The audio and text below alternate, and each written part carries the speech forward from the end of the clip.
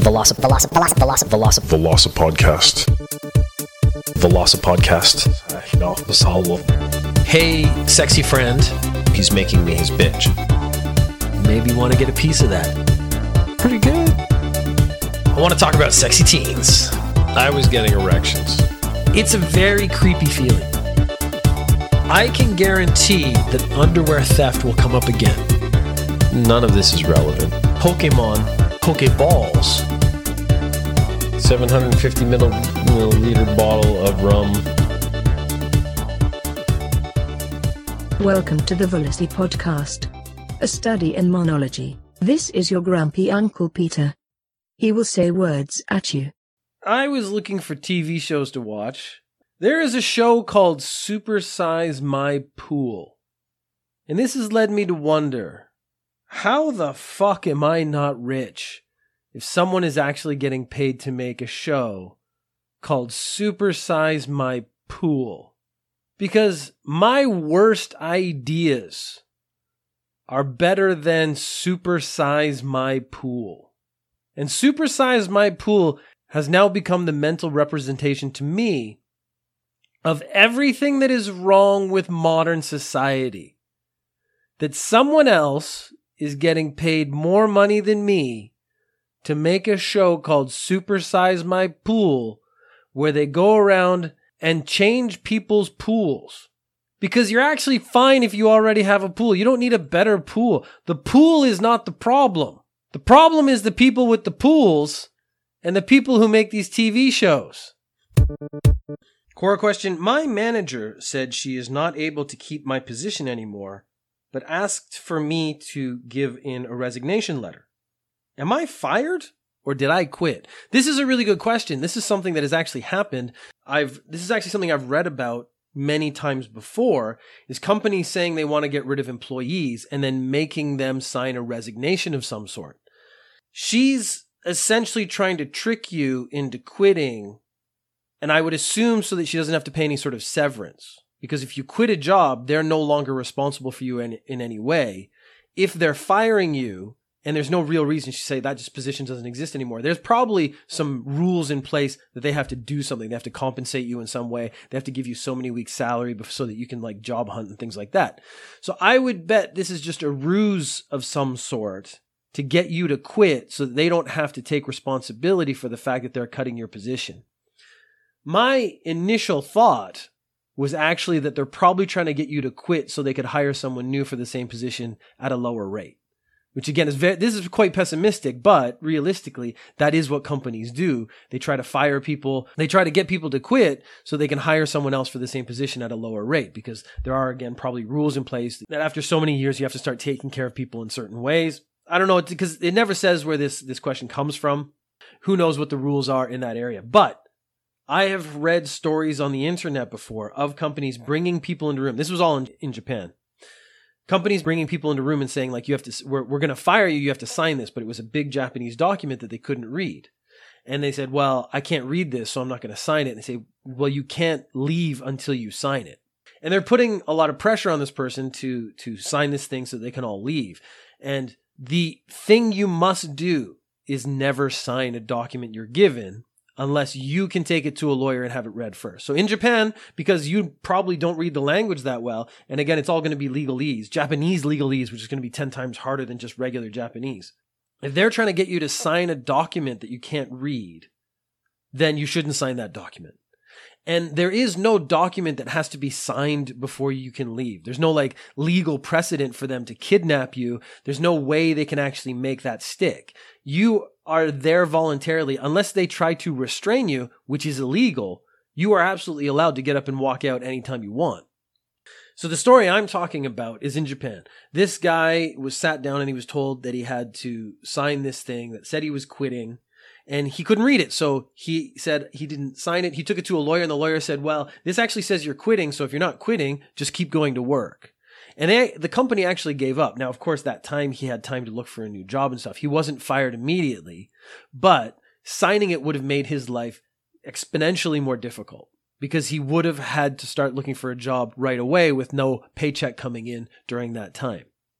But when he just kept coming to work normally, because he hadn't signed that document, there was literally no legal recourse. They had a choice of firing him or not. And what they wanted him to do was quit. This seems like a very similar situation. If you don't sign the resignation letter, what happens? If you keep showing up to work and doing your job properly, what happens? I had a coworker. Now, I've been doing my job for many years at that point. I had a coworker join in his position. It was a sort of a lateral one from me. And he started telling me what my job was. It was clearly work he was supposed to be doing that he didn't want to do. So he thought he would trick me and go, oh, well, this is your job. This is a job for your section. I think this is a job that should be done by you guys. And I just said no. He goes, well, it is your job.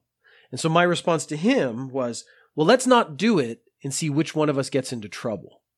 Now, at that point, because he knew that if the job didn't get done, the job that was historically done by his section, he was the one who was going to have to take responsibility. And then they would say, well, why didn't you do it? And he goes, well, I told Peter to do it. And then they turn around and like, well, it's not his job. And clearly, since I've been there for a long time, I know what my job is. These are some things to keep in mind when dealing with management of any company. If they're trying to get you to sign something, there's no reason for you to sign it immediately. They can't force you to sign something immediately. You should be allowed to take it to a lawyer and have a lawyer look over it. If a company was totally being up and up, you should be allowed to bring a lawyer into these meetings, which companies never want you to do that. You might not have a lawyer on retainer. I certainly don't have that kind of money. But if you have time to arrange it, you say, well, I'd like to take this to my lawyer. And what I'd really like is to have my lawyer in the meeting so we can discuss it together, because this is a legal issue. I want to make sure you're doing this legally. You don't say that part. But that is actually what you're doing. You are checking the company you work for to see if they are doing it legally. Because companies all the time, just by the very nature of trying to be corporate and trying to take advantage of the worker, they try to skirt the rules as often as possible. And if they get you to sign a piece of paper, that is legally binding. And once it's legally binding, now it is your responsibility. Maybe there's even a clause in there in the fine print or something that says you have to pay for all the pens that you used in your time at that company. They could then pretend that added up to millions of dollars. So now you're actually paying them to get fired. Here's something that people need to realize. Companies can't make you sign something. They can pressure you, but they can't make you do it. So if I'm ever presented with a document, I always say, well, I'd like to take this away. I'd like to look it over and make sure I understand it completely. And then I'll bring it back to you. And then I can decide if I don't bring it back to them, what happens? If they just drop the issue, then, well, we're done. If they come back and ask again and again and again, go, oh, well, I lost the paper. Can you make another one? And see what they do. There is a lot of play in a situation where they need you to sign something right away because the pressure is clearly on them and not on you. So you might as well keep that pressure up to make their life difficult, especially if you're pretty sure by the end of this process you're going to be leaving the company. There's no reason to make it easy for them. If your position is being terminated, but you sign a resignation letter, you have actually quit, and that probably releases them from a lot of responsibilities. Never sign a paper you've been giving, and never talk to the police. That's just a bit of side advice. So the basic point is never sign a document if you're not comfortable with it, if you don't fully understand what's going on. Never sign a document under pressure. Always take it away and then say you'll bring it back. And then you can decide if you want it. Maybe you want to sign it after looking it over. That's fine. But they can't make you do it. This is a classic would you rather question. So you are going to have sex with a mermaid. So you have to make a choice. Do you want the mermaid to be top half female or bottom half female? This also goes for merman for you ladies out there. You can ask and answer the exact same question. If you were going to have sex with a mermaid, is it more important to have the upper part of the body be human and you interact with that, or the lower part of the body be human so you can actually have some sort of penetrative sex? That's actually what they're trying to say. I can guarantee that I would be less attracted to a fish torso than the fish tail. Now, the question then is, how are we having sex? But there's lots of things you can do with the upper parts of your body that are just as successful and just as satisfying. So I think that is almost a question that answers itself. I think the question becomes more complicated if you switch the gender, so you talk about a merman, because if you are interested in men, the penis is a big part of it. And it's not really a question of the actual sex act. It's how does the merman behave? Because my understanding is that fish lay eggs, and then the male comes along and spurts some semen on it, and then they just go away. So fish sex is not particularly enjoyable sex. So it seems like the actual lower part of the body element is almost irrelevant to the fish. Whereas the torso is the part that could participate in several acts with you. A male torso, yes, you would be taking away the penetrative part of the male sex act, but the hands, the lithe young arms, the rough calloused hands, the gentle soft mouth would all still be available to you in this situation. So it seems to me that you just have more options with the torso being human than with the lower part being human. Because the problem with the lower part being human and the top part being fish is that's the part I think you actually end up interacting with. You look at the torso during most of the acts. You try to look into the fish eyes, and here's now suddenly the first thought I have is you're kind of doing it from behind, and the fish eyes are actually looking back at you because they're worried about predators, so they can look at you directly when you do that. That would be a big turnoff for me in that situation. If you're doing it sort of missionary style, the regular way, you are looking at the fish face, the fish torso, and that is not something I want to look at, so that doesn't turn me on. So I think you are just generally given more satisfying options if you use the human torso and the fish tail. Because there's enough stuff you can do. You are missing maybe one element, which some people would consider sort of the game changer or the home run, as it were. But I don't think that's actually a big problem because there's enough alternatives to that that would still be just as satisfying. If you have a different opinion, please feel free to tweet at Velocipeter or send an email to velocipodcast@gmail.com, and I will disagree with you. I had an ex-girlfriend, and I was actually talking to a friend from university, and he knew me when I was dating this girl, and he actually said, I'm talking to that girl on the other side in a different chat. Would you like to talk to each other? And it'd been long enough that there were no hard feelings. I was more than happy to talk to her and find out how she was doing. And we ended up talking for a really long time. It was nice to reconnect with someone who was a big part of my life for a very long time. The problem was she started reminiscing, talking about the good times we had together and all this stuff. And she started realizing that, I'm a wonderful guy. And then she hit the phrase, what happened to us? Now, that didn't play well with me because what happened to us was, and here was my response, well, you dumped me. You said I wasn't a real man. I think you said that to be particularly hurtful because at that time I was a young man and I had been training in judo, martial arts, all this shit that you've heard a million times before.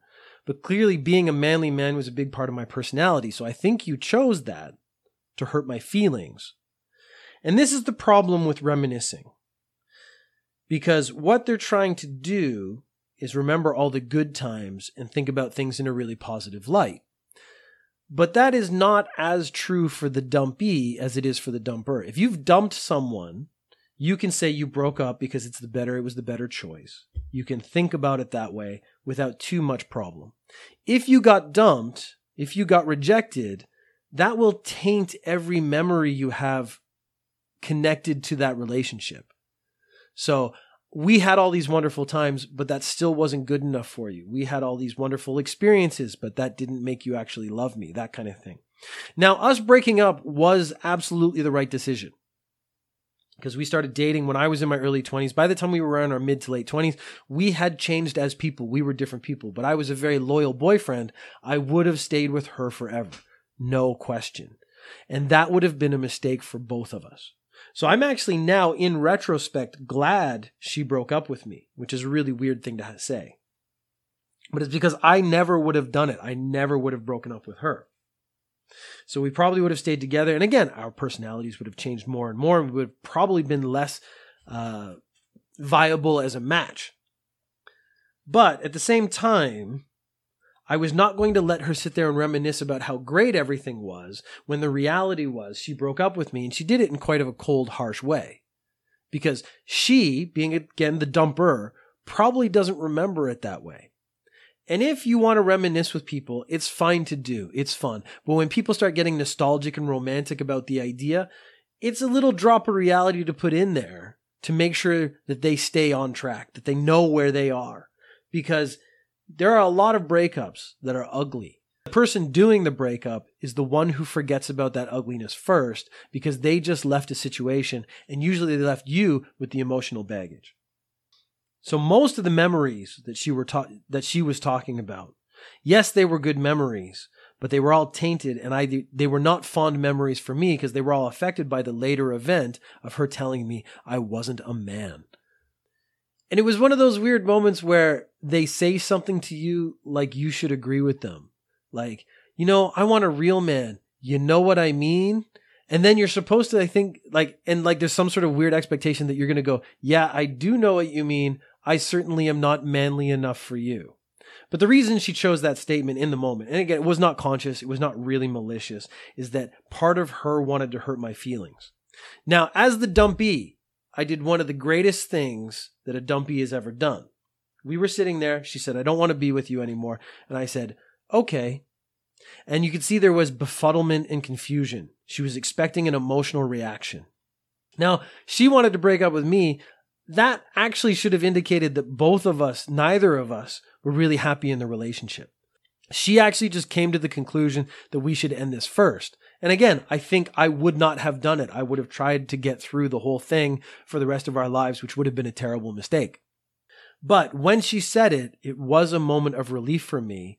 And since she didn't get the emotional reaction she wanted, she actually looked at me and said, "What, that's it?"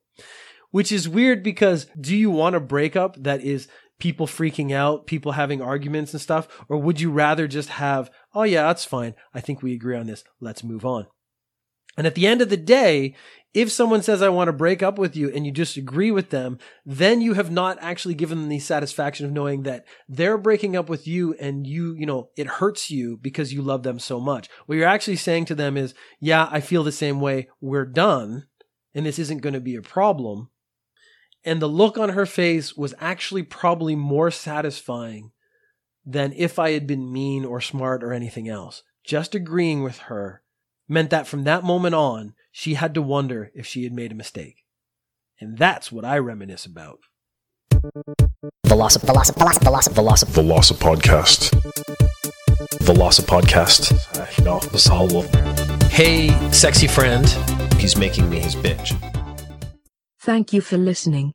If you have questions or comments, you can tweet at VelociPeter or email velocipodcast@gmail.com. You can find the podcast on iTunes, Stitcher, Acast, or go to velocipeter.com/podcast. Living in Japan, I have to basically, none of that information is relevant.